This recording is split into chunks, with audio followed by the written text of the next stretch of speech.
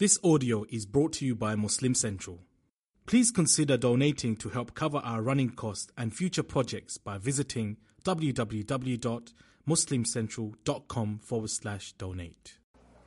أعوذ بالله من الشيطان الرجيم يا بني إسرائيل اذكروا نعمتي التي أنعمت عليكم وأوفوا بعهدي أوف بعهدكم وإياي فارهبون وآمنوا بما أنزلت مصدقا لما معكم ولا تكونوا أول كافر به ولا تشتروا بآياتي ثمنا قليلا وإياي فاتقون ولا تلبسوا الحق بالباطل وتكتموا الحق وأنتم تعلمون رب اشرح لي صدري ويسر لي أمري واحلل عقدة من لساني يفقه قولي فالحمد لله والصلاة والسلام على رسول الله وعلى آله وصحبه أجمعين ثم أما بعد.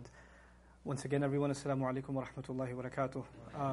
I was actually, after my study of that first ayah in which Allah told the Israelites that they should make mention of the favor that Allah did to them, I was looking at Ibn Ashur, Imam Razi, Al-Kashaf, Ibn Kathir, several Mufassirun, and what they thought about what that blessing was, and I talked to you about that before. My own self, my heart wasn't entirely settled because Allah does mention ni'mati as a singular in that ayah, and they made a long list of blessings that the Israelites received, and inspired by that reading, I did share with you a long list of those blessings. But I do feel very strongly after taking a second look at it and actually reading some things from Hamiduddin Farahi rahimahullah and others, that the ni'mah in that ayah, the blessing in that ayah, is actually first and foremost guidance itself. It's revelation and guidance itself. And that's already indicative in the most recent usage of the word ni'mah, which is in the Fatiha. We ask Allah for guidance, and immediately, who are the people whose path that we should follow in order to have guidance? صِرَاطَ الَّذِينَ أَنْعَمْتَ عَلَيْهِمْ. So the in'am of Allah, the giving of the blessing from Allah, is actually directly associated with guidance. Then the other thing that led me down that path more even is that the word ni'mah in Arabic, which we translate typically as blessing, comes from the Arabic word nu'uma, which means softness, comfort, relaxation, ease. These are the implications of the word ni'mah. And of course, when you think about comfort and ease, you're thinking about the opposite of fear and sadness and distress. That's the opposite end of it. And so you have in the ayah also kind of a tafsir of the concept of ni'mah when Allah says, فَمَنْ تَبِعَ هُدَايَا فَلَا خَوْفٌ عَلَيْهِمْ وَلَا هُمْ يَحْزَنُونَ يعني سَيَكُونُونَ فِي النَّعِيمِ. That they're not going to have any fear on them, nor are they going to be in any kind of sadness, which suggests that they're going to enjoy ni'mah. That's actually the concept of ni'mah itself, again associated with the guidance given by Allah. And of course, the Israelites, unfortunately, their tragedy was that Allah had blessed them and He had favored them over all other nations. The thing that favored them was not their genetics, not who their father was, not who they were as a species, like they were some kind of superior human beings, and everybody else, all the Gentiles or Goyim, everybody else in the world is less human than they are, which is unfortunately what is found in some of their literature, that God made them somehow a superior creation. This is their misunderstanding. Allah only gave them the preference in terms of what the gift to them was, the guidance. That's what set them apart. Is Allah allowed them opportunities to learn from His guidance and live by His guidance. More than any other nation, they were offered chance after chance after chance. That is what set them apart. So when they abandon the guidance, then they abandon the one thing that gives them their superior position. And that still holds true for the Muslims. Allah has chosen this ummah. We are honored to be in this ummah. But now, since Banu Israel, and that's the other thing, right? They were called because Allah Azza wa Jal, after Nuh and Ibrahim alayhim salam, Allah Azza wa Jal secluded guidance to the family of Abraham. Meaning Allah would send messengers, particularly major revelations would come within the family of Ibrahim alayhi salam. So the Israelites are from within that family. And then the final revelation through the children of Ismail alayhi salam to Rasulullah sallallahu alayhi wasallam is also within that family. But because this is the last of them, this is no longer a family matter. That's why we're called Ya ayyuhalladhina amanu, and I made reference to that before. But as, looking at different parts of the Qur'an and understanding, kind of trying to internalize what is it that Allah is inviting these Israelites to, He's talking to them directly. It is a unique place in the Qur'an where Allah just says, Ya Bani Israel, just like that directly, right? And He'll do it 3 times in the surah. So it got me thinking about other places that we should be looking at a little more carefully. And though we did look at this ayah before from Surah Al-A'raf, I want to give you a quick background that I think will help you appreciate some very powerful insights about the nature of this promise and this favor that Allah had done to them. Because there are two things I wanted to repeat. One was the meaning of the blessing, the ultimate blessing, which in fact is guidance. And by the way, one more comment about that is that, if you have guidance, then everything around you becomes a blessing. And if you don't have guidance, you can have everything else in the world around you, it's still a curse. If you have guidance, you could have no food, maybe one small seed to eat, and it's still a blessing. You could be in difficulty and it's still a blessing. You could be in ease, it's still a blessing. You could be in sickness and it's still a blessing. You could be in health and it's still a blessing.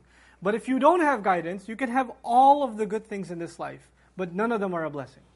None of them mean anything. So the one thing upon which all the other blessings turn and convert into something else is actually the gift of guidance. And that's why it should be looked at as the first and foremost. And that is, of course, what they're being called to believe in this final guidance. Now, what happened with the Israelites is a long history. Here's a short piece of it.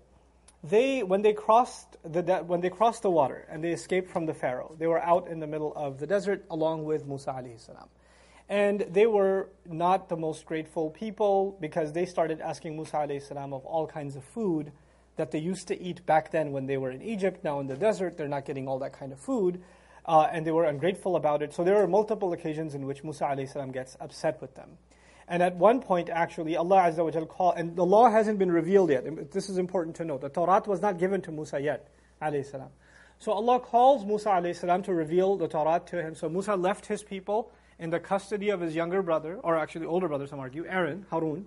He left him with them, and he went up to the mountain to receive revelation. While he was gone, in the back, behind him, they unfortunately went back to some of their pagan practices and started worshipping they carved a golden calf. They took all the jewelry and whatever they had, molded it, melted it, turned it into the shape of a baby cow, basically a calf, and started worshipping it. And developed this pagan ritual around it, right? And this is in the absence of Musa alayhi salam. Musa alayhi salam comes back, he's infuriated when he sees this practice, and there's some very severe punishment revealed by Allah Azza wa Jal. To those who initiated that practice, Allah revealed that they should be given the death penalty. فَاقْتُلُوا أَنفُسَكُمْ. We'll read about that a little bit later. But I'm jumping through that history quickly. So now, the tawbah was, one, the criminals who engaged in this crime must be executed, and two, there's a group of the leadership of the Israelites, because when a family messes up, you hold responsible the head of the household, right? So the thousands and thousands of Israelites that were there, a group of them was to be held responsible. 70 leaders of the Israelites were to be taken back up the mountain so they can apologize to Allah directly. The 70 of their leaders were going to now accompany Musa alayhi salam and be taken back directly to Allah to apologize. So now, وَاخْتَارَ مُوسَى قَوْمَهُ سَبْعِينَ رَجُلًا. This is not from Baqarah, this is from Al-A'raf. It's already been revealed. Baqarah is a later revelation. Okay? So وَاخْتَارَ مُوسَى قَوْمَهُ سَبْعِينَ رَجُلًا لِمِيقَاتِنَا. Musa alayhi salam chose 70 men to accompany him for our meeting, for the appointed time of a meeting. فَلَمَّا أَخَذَتْهُمُ الرَّجْفَةُ قَالَ رَبِّ لَوْ شِئْتَ أَهْلَكْتَهُم. When the explosion took a hold of them, the loud sound took a hold of them, meaning when they came before Allah, Allah was enraged with them, and actually they all basically were stunned, and pretty much they died. And later on Allah will say He raised them back from the dead. These 70, when they came in the presence of Allah Azza wa Jal. Musa alayhi salam said, Master, had you wanted, you would have killed them. Min qabl, from much before. Wa iyaya, and you could have killed me too. Atuhlikuna bima fa'ala sufaha'u minna. Are you destroying us on account of what the fools among us have done? In hiya illa fitnatuk tudillu biha man tasha wa tahdi man tasha. This is nothing but a trial that you're putting us through. This is a test. This is a very difficult test. And by means of this test, you will mislead many and you will guide many. أنت ولينا فاغفر لنا وارحمنا وأنت خير الغافرين. You are our only protective friend, and you must cover for our sins and show us love and mercy, because you are the best of those who can cover. وَاكْتُبْ لَنَا فِي هَذِهِ الدُّنْيَا حَسَنًا. And now, Lord, now that you've forgiven us, we beg you, because they came for forgiveness, right? And now He's talking on behalf of these 70 leaders, and He's telling Allah, write down for us, which means guarantee for us, good in this life. وَفِي الْآخِرَةِ, and in the afterlife too. When do you say this? When you're the closest in conversation with Allah. What do you say? رَبَّنَا آتِنَا فِي الدُّنْيَا حَسَنًا وَفِي الْآخِرَةِ حَسَنًا. When we say that? When we go to Hajj. That's the dua. وَمِنْهُمْ مَنْ يَقُولُ رَبَّنَا آتِنَا فِي الدُّنْيَا حَسَنَةً وَفِي الْآخِرَةِ حَسَنَةً. That's a sunnah of Allah. When you're in the closest possible place you can be to Allah, which before the Kaaba, what was that place? It was Tur. So when they're there, they're making the same statement that we make when we go to the Kaaba. You know, the parallels are remarkable. Inna hudna ilayk, we have turned in guidance towards you. Qala azabi. Now Allah speaks. Azabi usibu bihi man asha. My punishment, I will strike with it whoever I want. Wa rahmati wasi'at kulla shay. And my loving mercy, in fact, it has overcome, it has expanded to all things. Fasa'aktubuha. Then I shall write my mercy. Now this is God speaking when the 70 leaders of the Israelites are terrified. They're there to ask for forgiveness. And at this moment God spoke to them. Which means this is one of the most epic moments in the history of the Israelites. You understand this? Like this is a very, like a milestone moment in their history. Allah spoke to all of them. And now first He said, I will strike with my punishment whoever I want. But my mercy extends to all things. But I will guarantee my mercy. I'll guarantee my mercy. And now their ears must be like, who's He going to guarantee His mercy to? So listen to this. فَسَأَكْتُبُهَا. Then I'm going to guarantee it لِلَّذِينَ يَتَّقُونَ, for the people who have taqwa. Do you see a correlation with the Quran itself? ذَلِكَ الْكِتَابُ لَا رَيْبَ فِيهِ هُدًى لِلْمُتَّقِينَ, people of taqwa. But He doesn't stop there. He says, وَيُؤْتُونَ الزَّكَاةَ, and they give zakat. Salah is something they had. Zakat was a once in a while thing for them.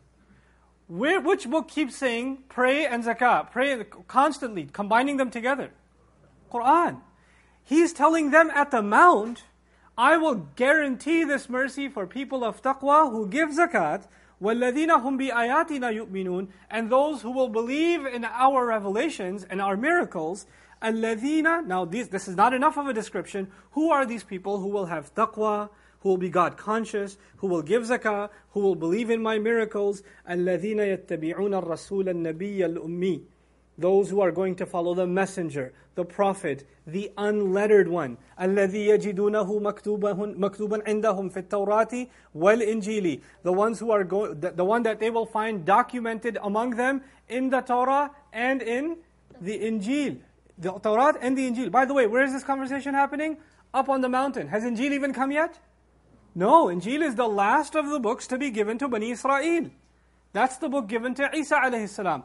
In this one statement, Allah is already mentioning, by the way, I am talking about those who will follow the unlettered prophet, who will actually, you will find mention in both Torah and Injil. And in doing so, what Allah is saying is, this is not about Jesus. Because if this was about Jesus, then you wouldn't find confirmation about Jesus in the book that was given to Jesus, Injil. It's actually both Torah and Injil are going to be talking about a messenger who is unlettered. And by the way, Isa alayhi salam extremely well read. He used to challenge the rabbis.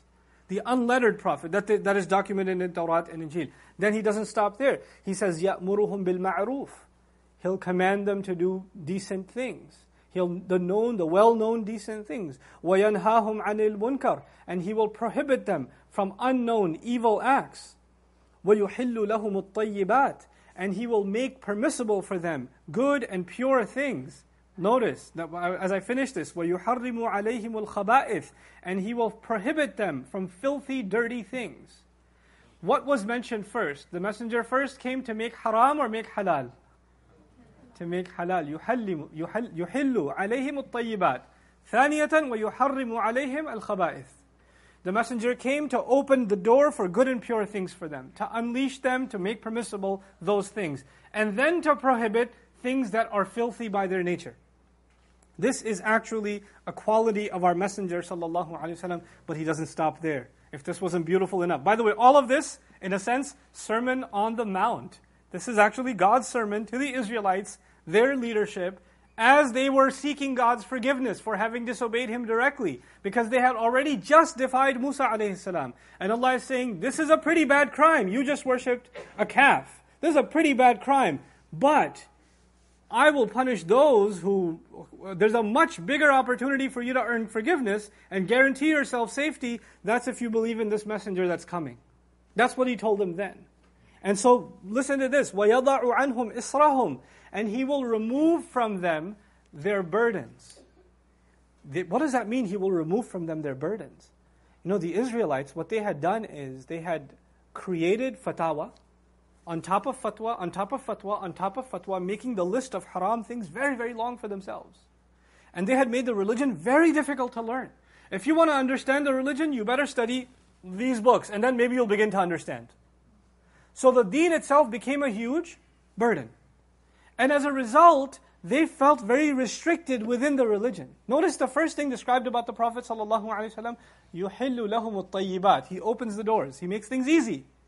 And then only the filthy, dirty things he prohibits. But as a result of their strict, overly ambitious academic nature, they had actually turned the religion into something very difficult. Allah says this messenger will come, sallallahu alayhi wasallam, and he will remove their burdens. وَالْأَغْلَالَ الَّتِي كَانَتْ عَلَيْهِمْ. And the chains and the fetters, like the fetters of a prisoner, that used to be on them.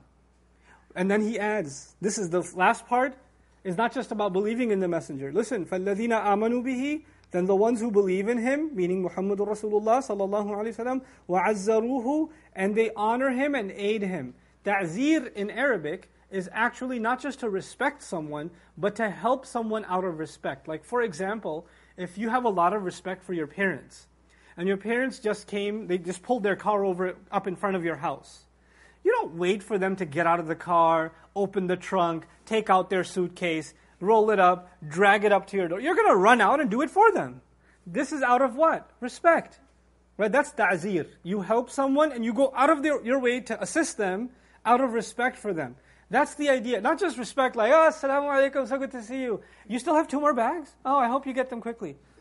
You know, there's flies coming into the house. You know? That's not ta'zir. So the idea of ta'zir is those who believe in him and go out of their way to respect and help him. Why is this important? Because Allah Azza wa Jal already knew that when the final messenger comes, one of the worst people to insult him are going to be which people?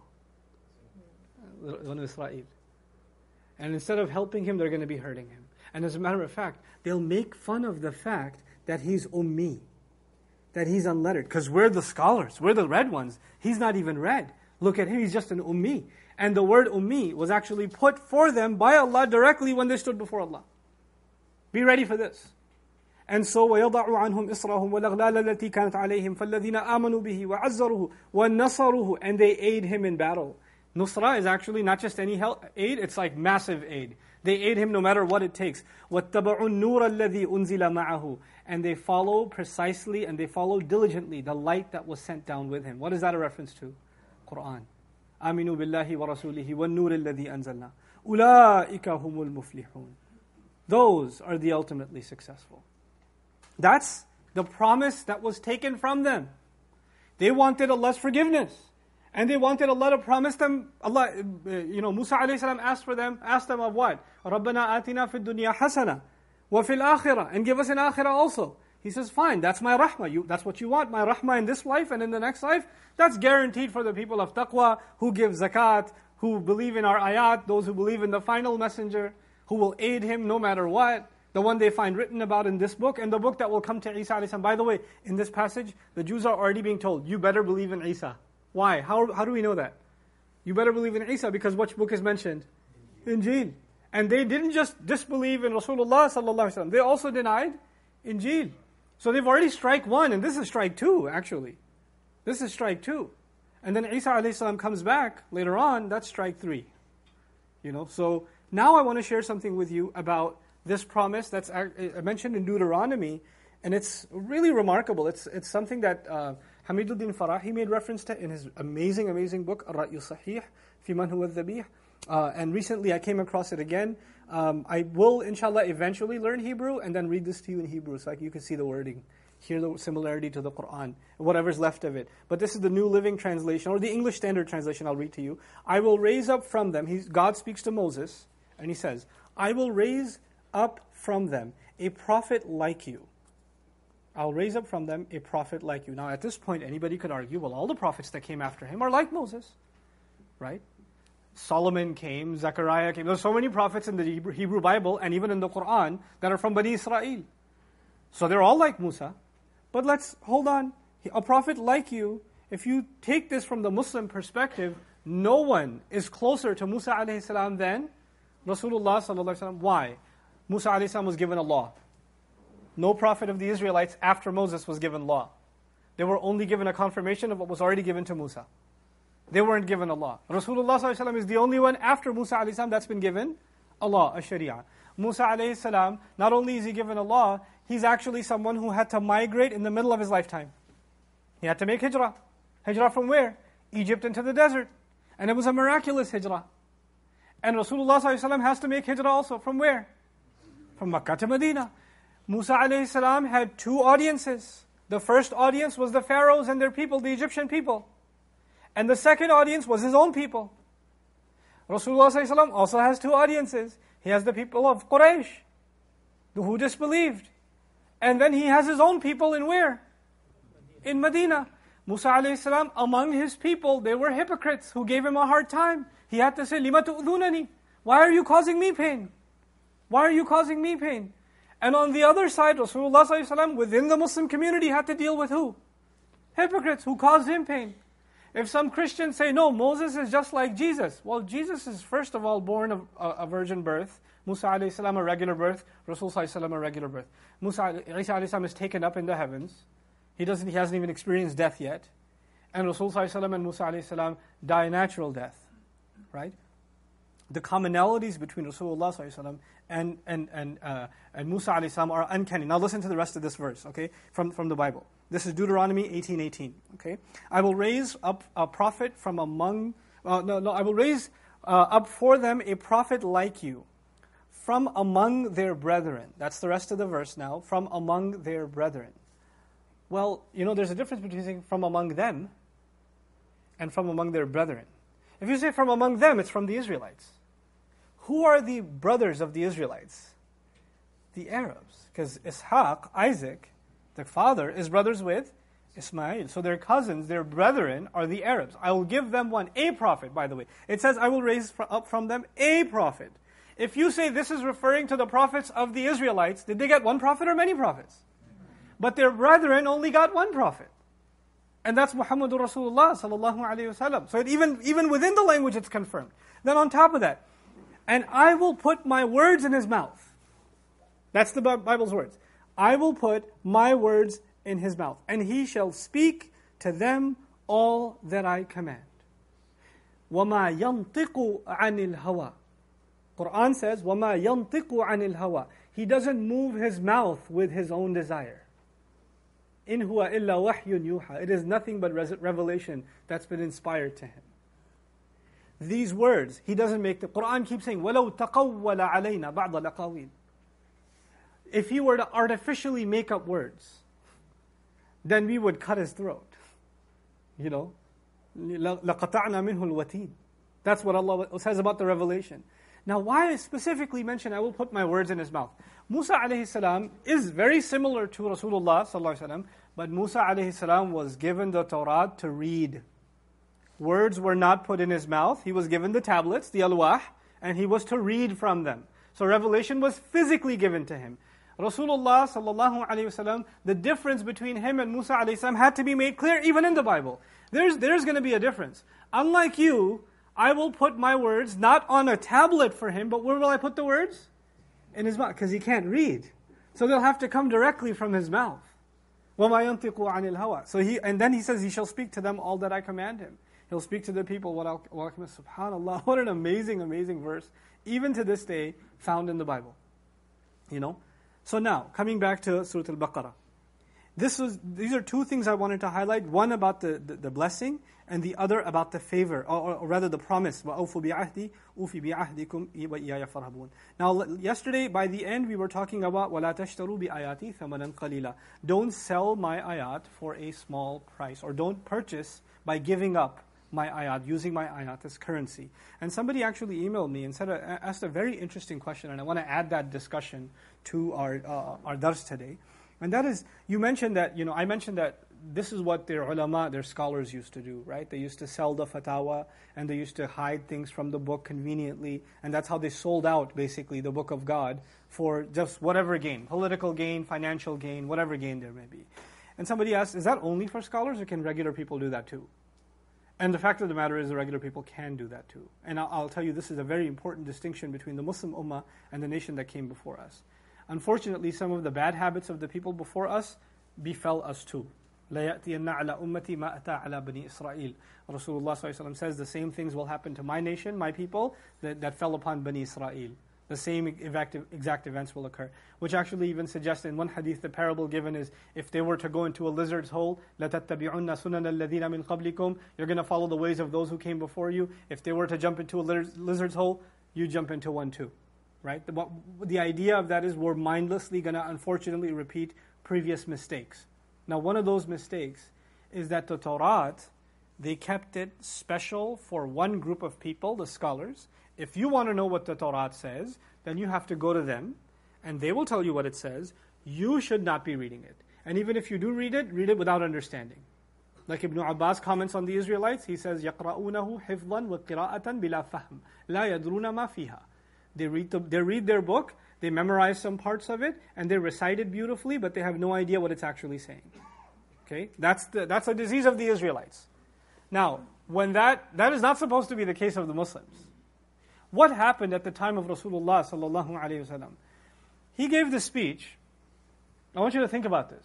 There's a massive gathering of Muslims by the time Islam is victorious and the Rasul sallallahu alaihi wasallam is done with his mission. It's one of the farewell addresses of Rasulullah sallallahu alaihi wasallam. There's thousands upon thousands of Muslims in front of him, and he's telling them, "Ballighu anni walau ayah." Famous words. Communicate on my behalf, even if it's what? A single ayah. Did he say, well, wait, you might misunderstand. First make sure you get an ijazah in tajweed, and then make sure that you've at least studied 16 tafasir, and then make sure that your nahu and your sarf and your balagha and your knowledge of the qira'at and your knowledge of hadith and fiqh and sharia and all of the ulum, and make sure that your aqidah is, you've gone at least through 5 or 6 different texts, and then maybe communicate an ayah. Or did he just say, بَلِّغُوا عَنِّي وَلَوْ آيَةً? And who's in front of him? Are all the people in front of him scholars? Are all the people in front of him students of Rasulullah ﷺ for many, many years? These are hundreds, if not thousands upon thousands of people. Some of them just became Muslim that day. Some of them are Muslim for a week. Some of them have such bad, they don't even know the Fatiha, they don't know nothing. They just know La ilaha illallah, that's it. Some of them actually, you know why they became Muslim? Because the Prophet ﷺ took over the Kaaba and they believed whoever takes over the Kaaba must be right. The Quraysh used to be right, but clearly God is with this one now. Let's just follow his religion. Some of them became Muslim because their tribe leader became Muslim, and when you're in a tribal society, when your tribe leader becomes Muslim or does anything else, you do it too. I actually know some tribal communities, even in America. There's a tribal community I met. I won't say which ethnicity. They were in a state, and when they all came, they came as refugees, right? And the tribe leader, he said, okay, I'm going to get my entire community cell phones. So he calls AT&T and Verizon or whatever. He says, look, I have 500 families. You will give me 70% discount, and I'll give you 500 sales. Because when I tell my tribe to sign up with AT&T, they will. And you will put a cell phone tower on our building, and you're going to pay us royalty. And he got it. He actually got it. The idea is they're in a tribal mindset. When your leader says something, what do? Everybody follows. So when the tribe leader becomes Muslim, you don't say, well, what's your daleel? How did you become? Explain to me how you became Muslim. No, he's Muslim. All right, let's do it. Why do you think hundreds upon thousands of people became Christian when the Roman emperors became Christian? It's a tribal mindset. When the king does something, you do it too. Everybody convert at the same time, no problem. So the idea here that I'm trying to get at is, when people are just blind followers, they don't even think through what's being told to them. They just follow their leaders. This is a quality that you have to be careful about as a person in a position of religious leadership. When Allah says, وَلَا تَشْتَرُوا بِآيَاتِ ثَمَنًا قَلِيلًا, don't sell my ayat for a small price. That religious leadership is actually able to sway huge population behind them. They won't even question what they say. They're going to do it. The Jews are described in the Quran with 2 populations. One population, ummiyun la ya'lamun al-kitab. People that don't know the book at all. Other people that are very scholarly in the book. The Muslims were supposed to be different. We were supposed to be, our minimum education in the ummah is Quran. There are specializations. I'm not denying it. There's a specialization in recitation of Quran. There's a specialization in tafsir. There's a specialization in hadith. There's a specialization in aqid. These are sciences. Each of them are like 10 PhDs on their own. People could be studying any one of these for 30 years and still not scratch the surface. That's true. Okay? But there is a minimum education that everybody's supposed to have. Look, in any society, in any civil society, by the time children reach a certain age, they have a general knowledge of certain things. Like, for example, in American society, you have a general idea of what the Constitution is about. You've done some study. You're not going to take a high school graduate because he did high school level, American history or political science or whatever, and put him on the Supreme Court bench. You're not going to do that. But at the very least, he understands certain basics about the Constitution of the United States. You understand? There's supposed to be a certain basic level of religious education that isn't meant for a special group of people. It's actually meant for everybody. It's meant for everybody. And when you don't have that anymore, extremism is born. Cults are born. Then religious groups are born that say, we will tell you what the religion actually is because you don't know anything. When you have at least a minimal knowledge, it's hard to take advantage of you. But when you don't, then it's very easy to take advantage of you. This is the culture that actually the role of scholars. The role of scholars is not to communicate further and further, follow me, follow me, follow me. The role of scholars is to empower people. The role of scholars is actually to be a resource for the rest of the community so we can learn to engage and ask intelligent questions. That's supposed to be the role of scholars, to lift everybody up. So we all rise together at the same time. So that by the time the next generation comes around, they're much more educated at the same age that you and I are now. So our hope is by the time your children are in their 30s, they know much more about the Quran than you do. So the questions they ask of their scholars are much more intelligent questions. And they live much more of an aware life. They don't have to become ulama for that, but the minimal level has to rise. When that doesn't happen, then you get لا تشتروا بآياتي ثمنا قليلا وإياي فاتقون سبحان الله ولا تلبسوا الحق بالباطل. Now a very scathing criticism of that class. That second class of people. So one class of people don't know much about the religion. By the way, the reality right now for the Ummah is not much different from the Jews. Most Jews had no idea what the Torah was. Most Muslims today don't have any idea what the Quran is. They don't know. I mean, their parents made them memorize a couple of surahs. They maybe recited the whole thing to a sheikh once when they were kids. And the moment they did, الَّذِي يُوَسْوِسُ فِي صُدُورِ النَّاسِ مِنَ الْجِنَّةِ وَالنَّاسِ, that's it. This book, I don't have to deal with anymore. I have graduated out of the Quran and I can do the rest of my life now. Right? I don't have to deal with the Quran anymore. The Quran was just a ritual that you pass through and then you move on with your life. And it's not their fault. That's just a culture that developed. Our job is not to cry about that culture, but it's to do something about that culture. It's to help that culture and to lovingly raise that culture. But here's what happens. The other class of people, there's this massive, most people don't know the book. But that means there's a small group of people that have done some Arabic study, they've done some sarf and nahu, they've done some tafsir study, they've maybe even gone to get a degree in Islamic studies. Is that the majority of the Ummah or the minority? The minority of people know something about Islam. They know, some know a lot, some know a little, but if you put all of them together in one group, there's still a very small population of the Ummah, right? The problem is this small population of the Ummah is actually now in a very dangerous position. Because they are leading basically the blind. They're leading the blind. And they can, whatever they say, people say, well, I follow him. Whatever he does. Whatever he says. People come up to me all the time, hey, Ustadh, what do you think about Islamic banking?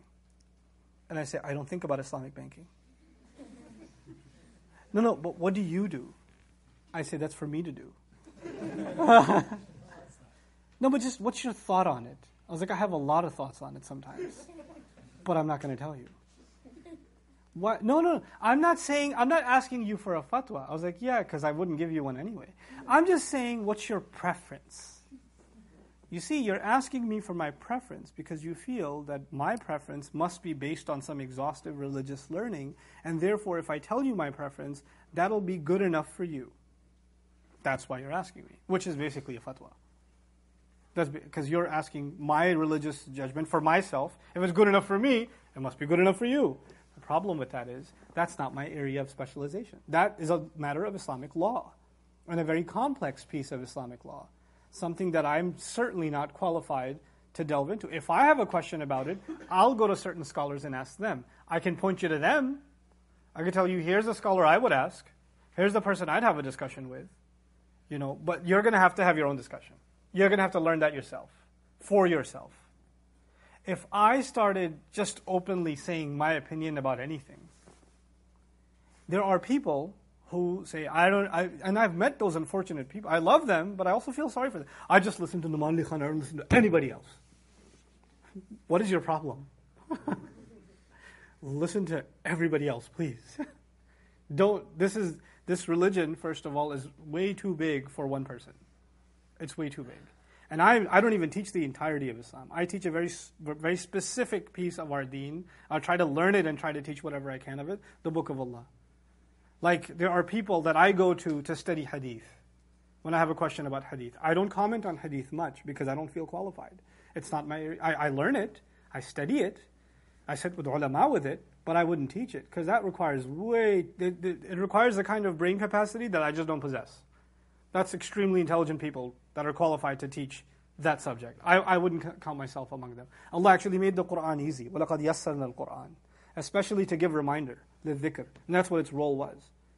So your job and my job is to be that more educated class. Now if we don't have that, then now this criticism that we're about to read is of the knowledgeable class of people. So if myself included, those of you that are learners of Islam, those of you that are learning Arabic, tafsir, Quran, hadith, sharia, whether you're in an Islamic university or you're getting ijazah from a sheikh, or you're doing like tafsir halaqa, or you're studying and you've done it for a couple of years, these are the ayat about us. Allah is talking to the Jews, but He's never just talking to the Jews. He's always talking to us through them. This is the ummah that's on trial now. وَلَا تَلْبِسُوا الْحَقَّ بِالْبَاطِلِ. Don't dress and disguise the truth using falsehood. This is actually the word haqq means four things, but I'll start with one of the meanings, truth. Allah is describing a very particular strategy. Something is true. The Torah is true. You're going to disguise it with falsehood. And the word for disguise, talbisu, comes from the word libas. I think everybody here knows what the word libas means. What does libas mean? Clothing. Clothing. Don't put the garment, the clothing of falsehood on the truth. When you put clothing on, some parts are hidden and some parts are exposed. The face is exposed, but the body is hidden. For example, right now my hands are exposed, my arms are hidden. This is libas. Don't keep some parts of the truth so your conversation, your evidence, your discussion is still convincing, and then mix in with it your corruption. It's very easy for people who are knowledgeable in religion to quote half the text, or to quote one ayah or one hadith to make their point, and not talk about how there's another ayah and another hadith that balances this point. There's an entirely other set of principles that you conveniently didn't mention, and you used good evidence, but you disguised it with falsehood. You understand? It's very clever, but it can be done. For example, about the Quran, we already read, يُضِلُّ بِهِ كَثِيرًا وَيَهْدِي بِهِ كَثِيرًا. Allah misguides by means of this book many, and He misguides the corrupt, right? We read this before. It is very easy for me to say, the Quran hates women. Let me tell you why. And I could quote like 40 ayahs. I could do it. If I wanted to, I could do it. And because I've been studying Quran for a long time, so if enough waswasa shaitan did to my head, I would totally do it. And then on the other hand, I could give a lecture and say, the Quran loves women. Let me tell you why. And I could quote another 40 ayat. I could do that. I'll be very convincing too, let me tell you. I'll pound my head and like give a really emphatic speech, and people will take a clip of it on YouTube and throw it up and say, see, the Quran says women are cursed. Or something. But you know what? As convincing as that is, I would be manipulating the text. I would have to keep some parts out, skip some things. The only people who'll notice that I'm doing that are who? Other scholars, people of knowledge. Most people will realize it or no? Nope. And when other scholars try to correct what I say, then the most people say, oh, you're just jealous. Right? Isn't it possible? There are people I've recently met or debated, a couple of years back actually, who basically said Islam declares war on all non-Muslims. And they had 40 ayat in their lecture. Ayah after ayah after ayah. Very powerful. And I'm listening to this speech and I'm going, wait, you're not quoting the next part. You're missing what are you doing? But if an 18-year-old is listening to this, قال الله تعالى كذا وكذا وقال. By the end of the speech, you're like, Allah says we hate non-Muslims. I totally hate non-Muslims. And he got so much dalil, man. He got so many ayahs he quoted. Yeah, you could quote. But when you don't give the text justice, you can disguise the truth with what? Falsehood. You have to let the Quran speak for itself. You can't selectively quote. If you selectively quote and you skip other parts or conveniently ignore other parts, then this is actually the ultimate crime against the Quran. And that's why you'll appreciate the next part. وَلَا تَلْبِسُوا الْحَقَّ بِالْبَاطِلِ وَتَكْتُمُوا الْحَقَّ. It's not وَلَا تَلْبِسُوا الْحَقَّ بِالْبَاطِلِ وَلَا تَكْتُمُوا الْحَقَّ. The la doesn't occur twice. In English we say, don't disguise the truth with falsehood, nor hide the truth. But the word nor is not there. There's no second la. So it's not neither nor. Neither disguise it, nor hide it. The word nor is missing. Why is it missing? Because now this becomes bayanu ma sabaq, which means don't disguise the truth with falsehood by hiding the truth. The ultimate way to disguise is to actually conveniently skip certain things, to not mention certain things, to overlook certain things. And this is actually a very serious disease in the ummah today. Very serious. You know, there are, I won't blame groups of people, so I like to keep things as general as I can. I am a student very much, but I'm an annoying student. I'll tell you that much about myself. I'm sure you find me an annoying teacher, I'm a much more annoying student. When I learn with a teacher and a teacher says, the Quran never says this, or never says that, I immediately contradict them and say, what about this, what about this, what about this, what about that? Okay, fine. Let's talk about something else. I don't take things blindly from my teachers. I don't. Even if I respect them. And I respect them to death. But when they say something, and it doesn't make sense to me, I tell them flat out right then and there. I don't say, oh, I should have some respect, I should stay quiet. Man, angels were not quiet in front of Allah. Are you really going to put him on the earth? He's going to cause corruption and spill blood. If angels can talk to Allah like that, you're a alim. I love you, but I'm going to talk to you like that. I'm going to say, this don't make sense. I don't get what this is. How can you make this conclusion? How do we draw this conclusion or that conclusion? So what's happened is I'm very blunt, right? And I don't do this openly, of course, ever. It's in private settings, right? So I'm sitting with a scholar, learning from him or her, and then they'll say something and I'll ask them, and I'll ask until I'm satisfied. And a lot of times my blunt questions, I get put in my place, most of the time anyway, right? So what happened though, one time, I want to share a story, and I'll keep the details so ambiguous so that you don't get to wonder and blame who it might have been. Okay, so I'm going to keep it as general as I possibly can. So I'm in this gathering of scholars. I'm the only non-scholar there. And I look like it too. Okay? I don't even know what I'm doing there. But I brought up the ayah about hitting women. I had just studied it that morning with another scholar, because I had questions about that ayah. And I was convinced what it's about, and this is not a halaqah about that. But anyway, I was convinced of what that is about, and how it's not actually an open license to hit women, or anything even close to that. And I studied it carefully with this other scholar, and I sat with this group of ulama, and I just wanted to see if I could stir some trouble, because I was bored. So I was like, yeah, I was studying this ayah today, and I learned certain things, and here's what I learned. And they're all like, so what did you learn? And I said, well, it means this, this, and this, and it doesn't actually mean that you can just hit women. You know, that's not what it's saying. And to my surprise, this group of scholars said, yeah, of course. That's not what it's saying at all. And I said, and at that point, I couldn't hold it. I was like, but if that's not what it's saying and you're agreeing with me, how come you've never said that before? Because I've heard you guys and your larger group say things to the opposite effect. Why don't you ever share this conclusion with anybody? And the answer was, well, the people aren't ready to hear that yet. And I said, people aren't ready for the Quran? From scholars? What in the world does that mean? Well, you know, people are accustomed to doing things a certain way. If they hear these things, they might take it out of context, and they might women might get out of hand. Like, oh, thank you. I'm going to leave now before I throw up. Hiding the truth because you don't think it's suitable? Because you don't think it's socially acceptable? Because your group doesn't like to think this way? Or you might end up disagreeing with the rest of your clergy? There are people who graduate from a certain school, a madrasa, whether it's in Egypt or in Pakistan or in Bangladesh or in Saudi or in Jordan, doesn't matter. Somebody graduated, got a degree in Sharia from their school. They did their later studies and they decided that some of the things they learned from their school, they don't agree with anymore. They don't agree with. They're not in agreement with this fatwa or that fatwa of their school of thought. They still won't say anything. Your job as a scholar is loyalty to your school or loyalty to your deen. Loyalty to what you learned, the truth, the evidence, the word of God, the words of your Prophet ﷺ, or your school of thought. What are you here to defend? What are you standing up for? Well, I wouldn't want to, because our elders wouldn't like. Your elders? Who's more elder to you? Who has more seniority to you? Where's the majd of Allah when it comes to this? Our loyalty is to the word of Allah. Some young guys came to me, they're studying traditionally, and I envy them. If Allah has opened the doors for you to study the tradition, please do.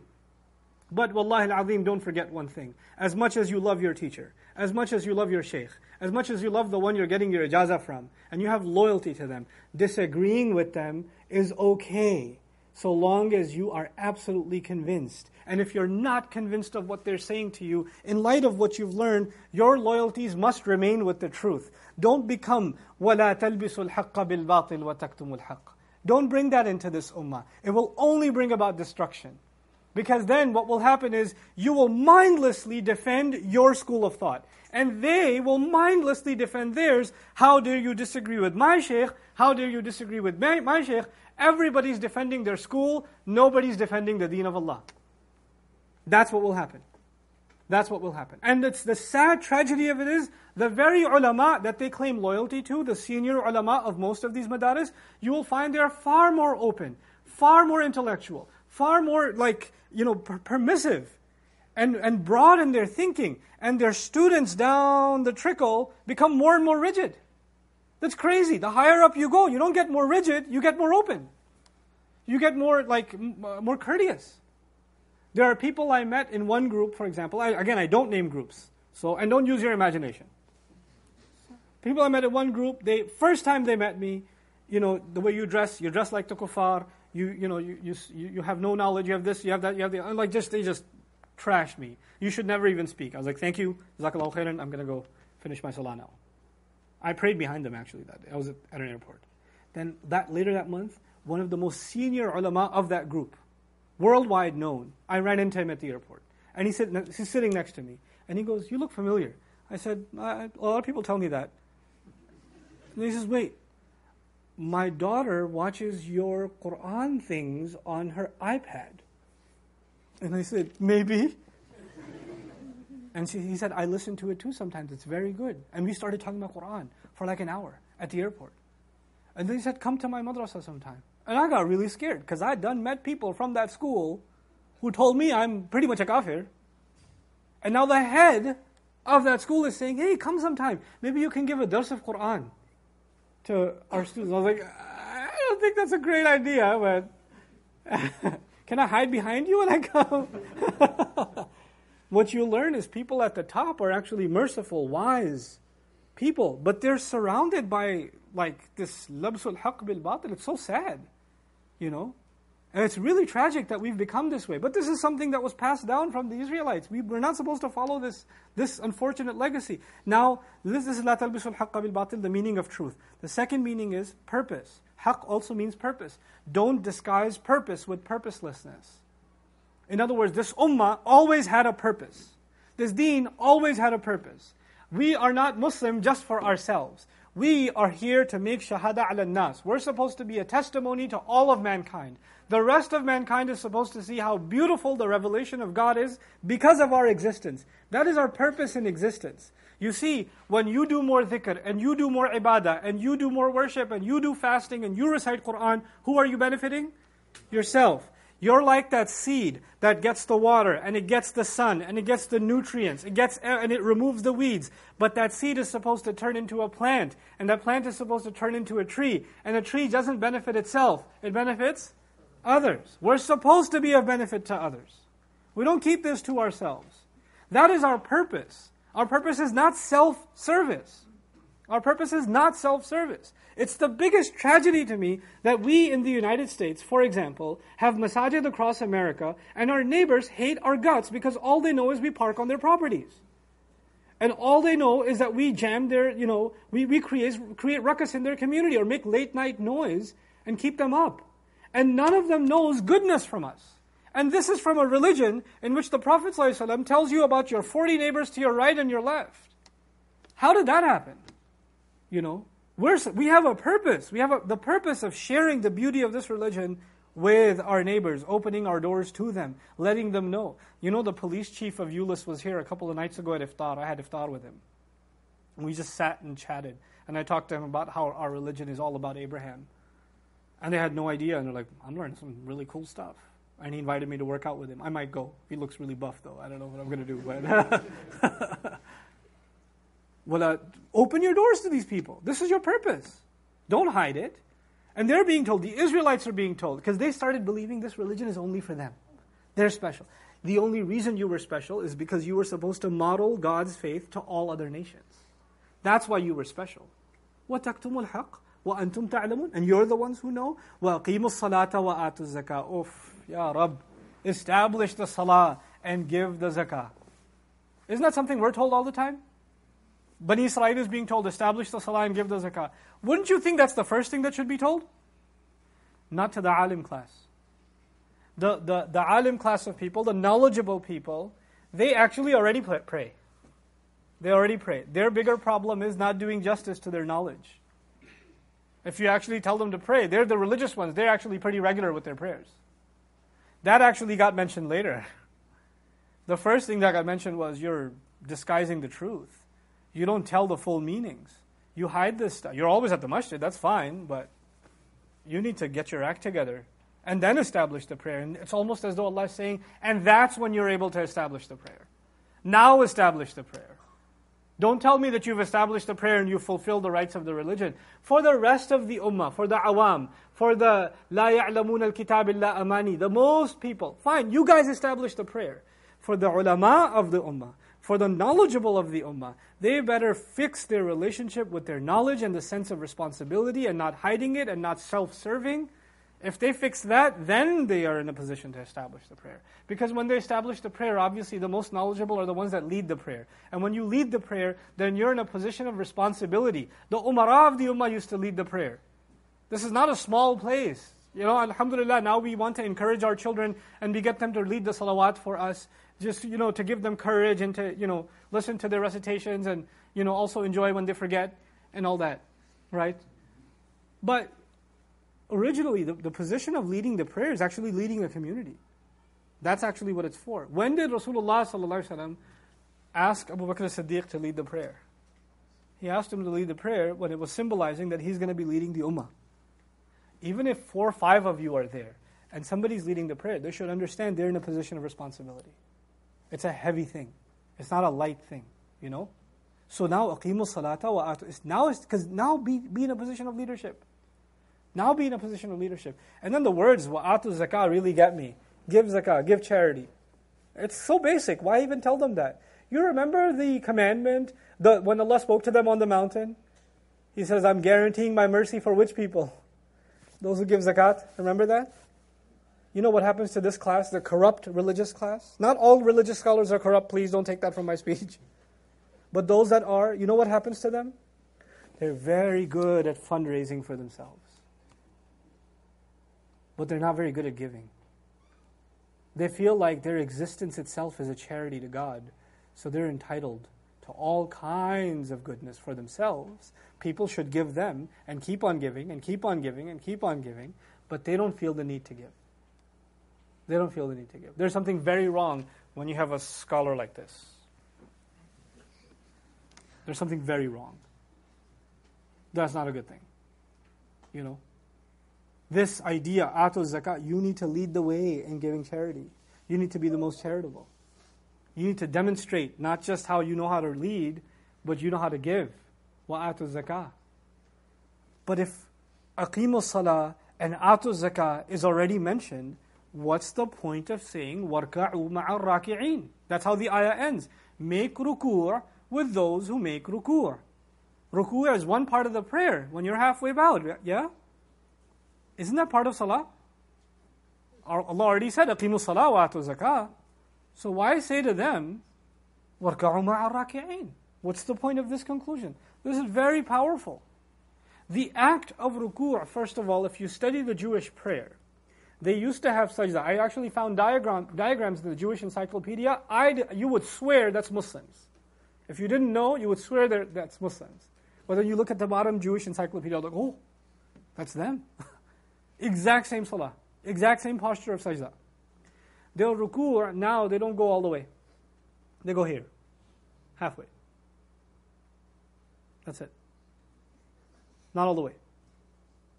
Who goes all the way? This is ruku'. What have you learned even since you were a kid? When you do this, what does your imam do? What does your dad do? What does your mom do?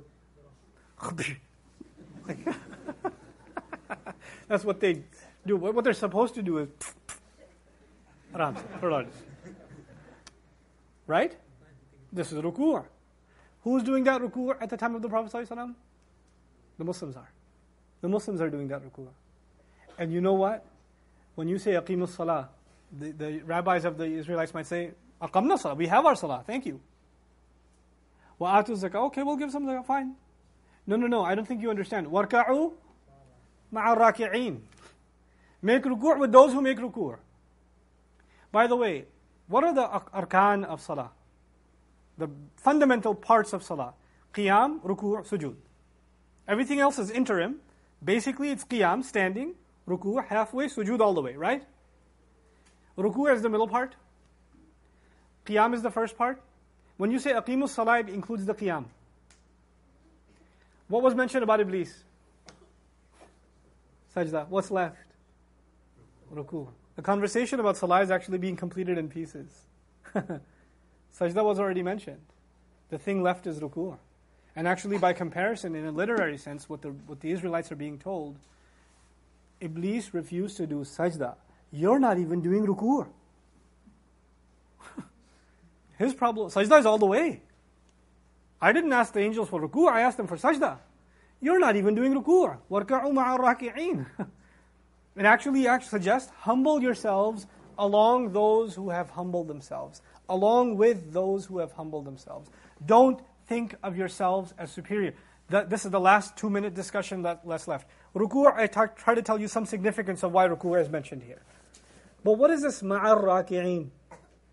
Aqimu salah, wa atu zakah, warka'u. Establish prayer, give zakah, and make ruku'. Why? With those who make ruku'. When you say with those who make ruku', you have to stand in the same line as them, or in front of them, or behind them. What do you have to do? Same line. When you stand in the same line, what does that symbolize? You are equal to them, and they are equal to you. You are not better than them, and they are not better than you. The rabbis believed, because of their knowledge and their superior, their credentials, that they are better than other people. They're higher. No, you need to demonstrate that you are one with the ummah, no matter what you know. You are a servant of this deen, whether you're a alim of the highest caliber, or a guy who works in the sanitation department. So long as you say, La ilaha illallah, Allah has honored all of you. Allah has honored all. The only thing that makes one better than the other is taqwa, and taqwa is not a function of ilm. There are people who have no ilm, but they have a lot of taqwa. And there are people who have a lot of ilm, but they have no taqwa. And they're not worthy much to Allah. So, and since taqwa is something only Allah can judge, we are standing equal in our sufuf. You know, the Sahaba, we say there are ranks among them. But it's not like Abu Bakr, Uthman, Umar, first row please. Abu Sufyan, second row, third row. It's not like that. It's not like that. It's one row. And by the way, the munafiqun used to stand in the same row. In the same row. وَارْكَعُوا مَعَ الرَّاكِعِينَ is suggesting that the people who teach religion, the scholarly class, the da'i, the speaker, these people are supposed to humble themselves along everybody else who humbles themselves. I leave you with a story that personally touched me a lot because it gave me an opportunity to think. I went to Dubai and I had a long drive with a fellow. He was from Pakistan. He's been living in Dubai. He sends all of his money back home to his family. That's the story of a lot of people, right? So he drives this car and he's driving me to the hotel or whatever, and we just start talking. And he goes, I think I've seen you somewhere. Urdu, he told me. Aapko dekha hai pehle. And we just started talking. He had seen me on TV. There was some Urdu stuff I had done. And he'd seen me. We started talking. He goes, I just do this limo driving, cab driving thing. You're so fortunate you get to study Quran, teach Quran. You should make dua for me. I just do this dunya stuff. I was like, listen. Rasulullah SAW says, Al-Kasibu Habibullah. The one who earns a decent living is the beloved of Allah. Is the beloved of Allah. And when qutila duna malihi fahuwa shaheed. The one who was killed protecting his wealth is actually a shaheed. When you earn as Allah commanded you to earn, every minute you spend here and the money you're spending on your family, you're giving, you're constantly in an act of ibadah. You're constantly in worship. Just because I'm sitting in the back here, you're driving in the front here, we don't know who Allah loves more and who is more worthy to Allah. That is not a function of that.